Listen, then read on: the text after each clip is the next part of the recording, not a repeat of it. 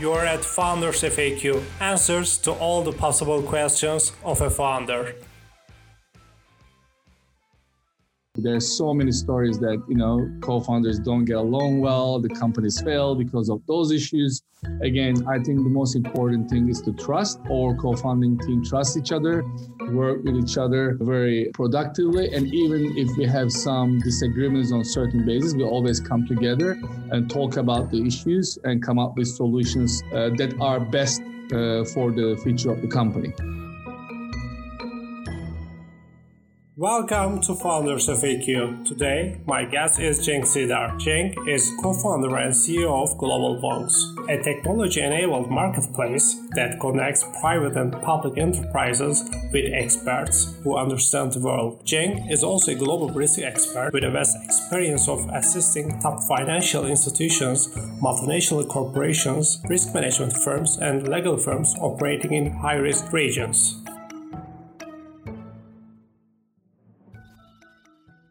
Hi, Cenk. Welcome to Founders FAQ. Hi, thanks, Iker. It's great to be here. I have a lot of questions for you, but at first place, I would like to know your story. How do you start GlobalWonks and how is your story till today? Sure. So I used to run a political risk advisory firm in DC for about 10 years. So my background comes from traditional consulting. So I was in the business of selling knowledge and insight for about 10 years. So basically I was looking ways to make it much more convenient for the client and cost efficient for the client. So how we can make it, make more sense, connecting the experts directly with the clients for geopolitical or business or policy or security issues. So I came up with the idea of building a marketplace designed around getting insights on a real-time basis. I get it. And in the very early days of GlobalWonks, most of the entrepreneurs are struggling with product market fit. How did you deal with product market fit before scaling? We have 25,000 people globally, part of our network, and we have a unique product called Network Pulse. So as you know, there are many marketplaces built around expertise and knowledge in the world, but GlobalWonks launched a unique product called Network Pulse that is based on receiving real-time on-demand insights using our proprietary technology, algorithm, and application. So that was something new in the market. So even though there were some Q&A tools in the internet space like, Quora or Yahoo Answers in the past, so basically, we created an application for the business world that you could ask any question on demand basis and get real-time answers from the top experts in the field of your question was something new. And of course, it took some time for us to test the product and, the perfect algorithm and make sure the clients know how to use it and, they show the value add of the product. But now we are in the process that we're running hundreds of questions on a monthly basis, and the clients love it because it's a great example of micro consulting. But the most important thing is the global climate was in line with our product, and the need for such product increased last 10 years at least. If not last 12 months, because what's happening now is the world changing so fast. So many new intelligence threats have been surfacing, and so no one was ready for the pandemic, right? So when the pandemic hit the world, they needed expertise how to deal with those issues and at the workspace and the vaccination policy, or how to protect your employees, to travel. All these aspects of a crisis like pandemic requires like a granular, speedy, and cost-efficient expertise. You can't always go and hire a full-time medical doctor for your company, but if there are hundreds of medical doctors like GlobalWonks has in its portfolio, you can ask, specific questions to our network and get responses on your app within, 30 minutes is revolutionary. So I knew there was interest for such product for the market, but the global conditions, recently made it even much more interesting, and the industry was much more welcoming to such agile knowledge gathering product. I get it. And how did COVID process affected your scale? Because I think in every company is getting remote and everyone is accessible right now. And how does it affect your growth? So, I mean, as you know, we're a global marketplace. We're the supply side and the demand side, right? So we have 25,000 experts. So we used to have 5,000 experts before the pandemic started. We grew significantly last year because I think the supply side or expert network, the people who have certain knowledge and expertise got used to the idea of working home, creating multiple streams of revenues, working with multiple companies rather than just working for one company, even just for the revenue security as well. I mean, job security is one thing, revenue security is the other. So we were able to attract high quality experts from all over the world last 12 months because of the changing dynamics in the workspace. But from the demand side, the companies who use our platform, we work with almost half of the Fortune 100 companies, and they realize now it's not always easy to send in-house teams to certain markets to do the investment analysis or the market outlook preparation, or you can't send a security teams like to a certain area if your leadership will be visiting soon. So you need to engage remote experts and knowledge holders for your intelligence needs. So the companies, also the Fortune 100 companies, and also private equities, hedge funds, venture capital firms, love the idea engaging on-demand, high-value experts. And again, look, this is not a new phenomenon. Like people have been using Upwork, Fiverr, like similar, like a marketplaces for such on-demand needs. But the difference is people are not used to engage McKinsey, EY, BCG type consultants for such on-demand needs. And it's not always the matching the expert, right? There are many other networks, expert networks, like larger firms, like great firms like JLG, AlphaSize, whatever. But they don't provide you fully automated engagements. Our platform, when you sign in as a client, you basically can engage, ask questions within the platform. You need zero human touch to ask a question, to schedule or order a report. Basically, that phenomena is new, that you can engage top MBA grads within minutes using your web app or mobile app using globalwonks.com. And you have a two-sided market. You're closing the experts and you're closing the companies. And I think you need really A+ people to do that. And it's a really challenge for founders to set up a really A+ people team to scale the company. And how did you do that? How do you get your A+ team and together and scale the company in both like closing those experts and closing those enterprises? Yeah, I mean, as I mentioned, we are very we have a team that focuses on scaling the platform. But the beauty about our platform is we are fully automated, right? We don't need so many people for the account management or client success. We have about 30 people that full time. They're mostly focused on building the platform, but also onboarding clients and experts. So of course, like creating a team is always challenging. But I was lucky. I have great co-founders that coming from the industry. So our network, our personal networks help to build the global network in the early days. But now, I mean, as I mentioned, it is totally global and grows itself. But, we hire, great technologists and engineers, and especially people that focus on our algorithm and, the machine learning functions that we're building. And again, we're making a lot of progress. We're moving from a marketplace company to SaaS company within the next year. So we're making a lot of exciting progress in different areas. So we always need, like a A-level team, as you mentioned. And since we are building something very exciting and revolutionary in the industry, I think people love working for us. We're getting a lot of interest, and hopefully we will be attracting, we will continue to attract certain people in the industry.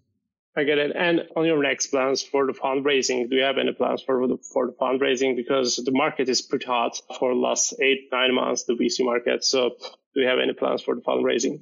Yeah, so last year we finalized our seed round. We raised about 3.2 million. So we are planning our Series A this year. So we have a significant increase in our revenues from the private sector, and also we start talking to public sector for certain features, especially for the SaaS solutions. I expect continuing or significant growth in our revenues and our the client portfolio next few quarters. So we are planning Series A, and I think we will be finalizing it this year. I get it. And for founders who just want to set up their companies in US and scale in the US, what do you suggest for them? Because like 4 years ago, while I was living in SF, you have to set up all your team in SF and grow in SF. But right now it's all remote. And you're closing your enterprises. And for founders, what do you suggest for them to scale in the remote era? Look, I think it's a great question. Pandemic, basically creating a friendly environment for growth for our marketplace because of the reasons I mentioned earlier. But at the final stage, we're still a B2B company, so we need to reach out decision makers within the large organizations. And pandemic created a lot of uncertainties for large companies. There were a lot of budget cuts. There were a lot of measures, in regard to onboarding new vendors. So even though the need is obviously there, you need to work harder to convince large organizations to onboard new vendors. So this is definitely challenging, but I think again, this because also people are not at the office. Like the cold calling doesn't work anymore. We totally change our sales team from cold calling to warm intros because I don't think that's proper to call people at their cell phones when they're not at the offices, right? So we had to let one of our vendors that helping us with the cold calling go because there was basically almost no success on that front. But engaging our relationships with large organizations, and there's a clear interest that we are basically helping them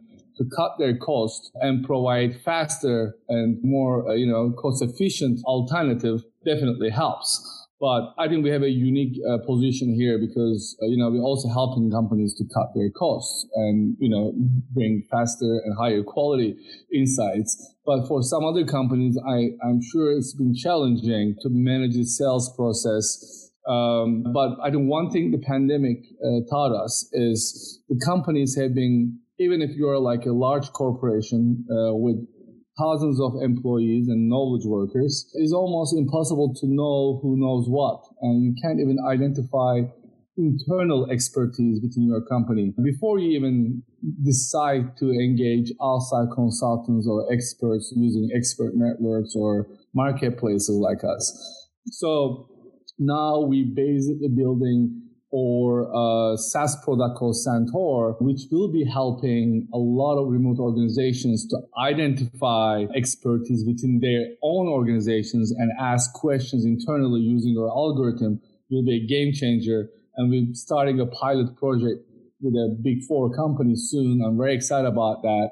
And so again, I think my 2 cents on that is if there is an interest for the company, and if you are solving a problem for them, and obviously the problem is to getting high quality intelligence on an efficient manner, you always find ways to work with those large enterprises and find ways to convince decision makers at these organizations to try your platform or technology or solution, whatever it is. And as a founder, what do you think for the top skills of a founder? Because as a founder, you need to sell the vision to team members, to your investors, to the partnerships, and all the people you have to sell. And what do you think? What are the top skills of a founder? Because it's a up and down journey. It's hard, and people should know this. No, and a great question, Chris. So I think being founder or, early stage company CEO requires holistic set of skills. I'm involved in every aspect of the business. Our team has been growing. So we have about,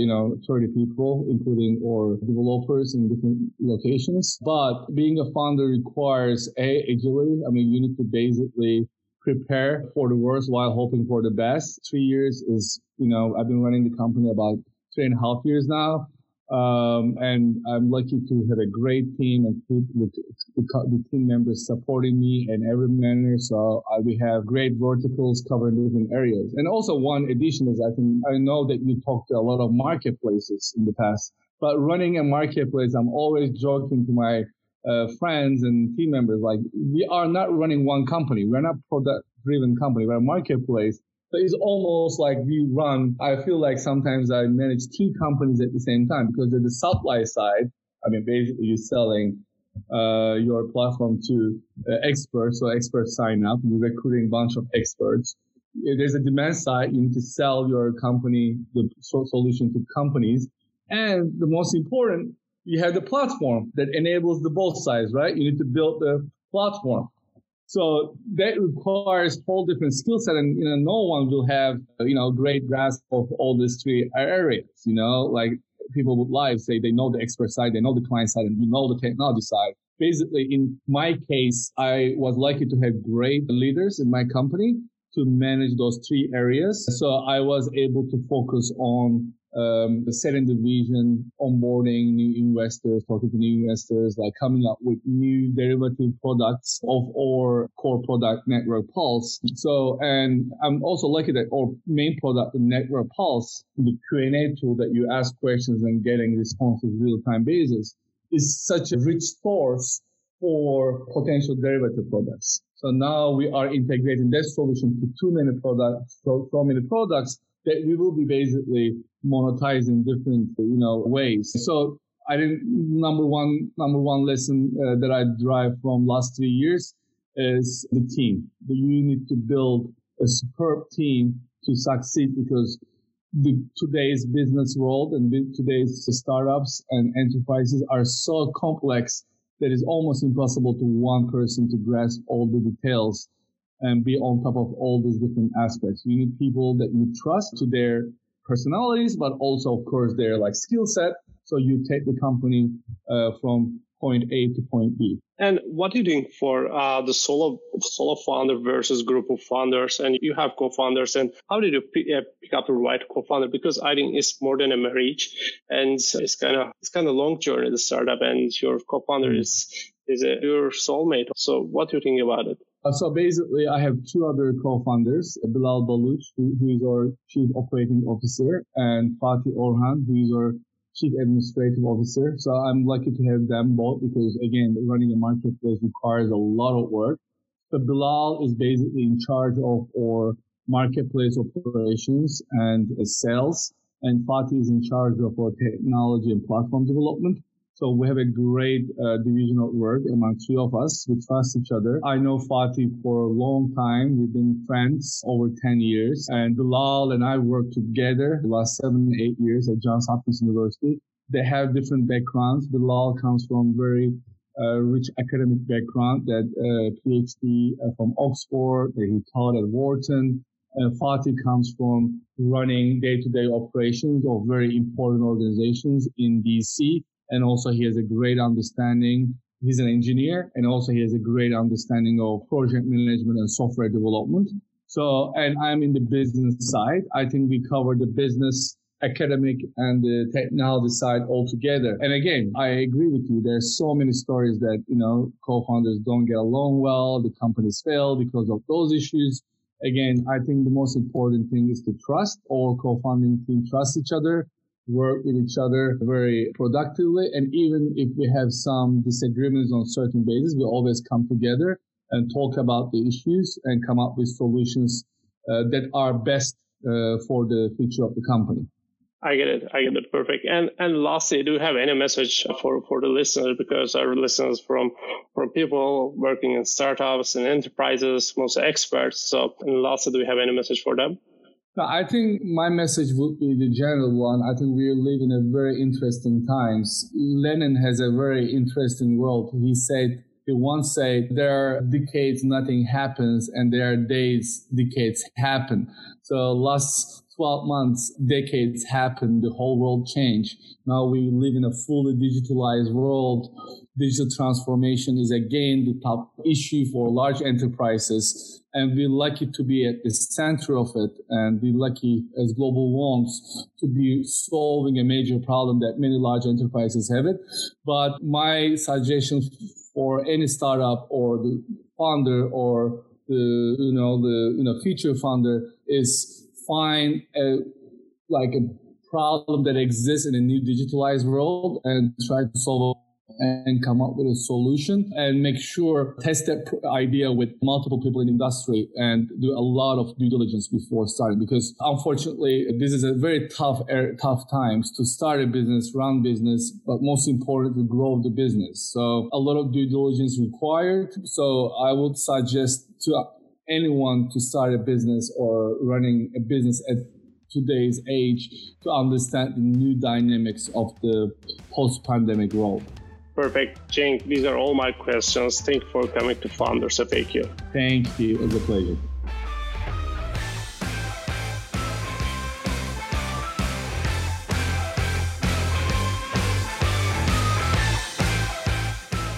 By the way, Founders FAQ is in pre-order and it covers the answers to all the possible questions of a founder in a startup journey, whether revealing life-saving principles for the startup survival path, building A+ teams, creating an evolving machine, setting up a neat culture, or interpreting the true path for the fundraising. You can pre-order it from foundersfaq.com and you can follow us on Instagram, Twitter, YouTube, and Facebook.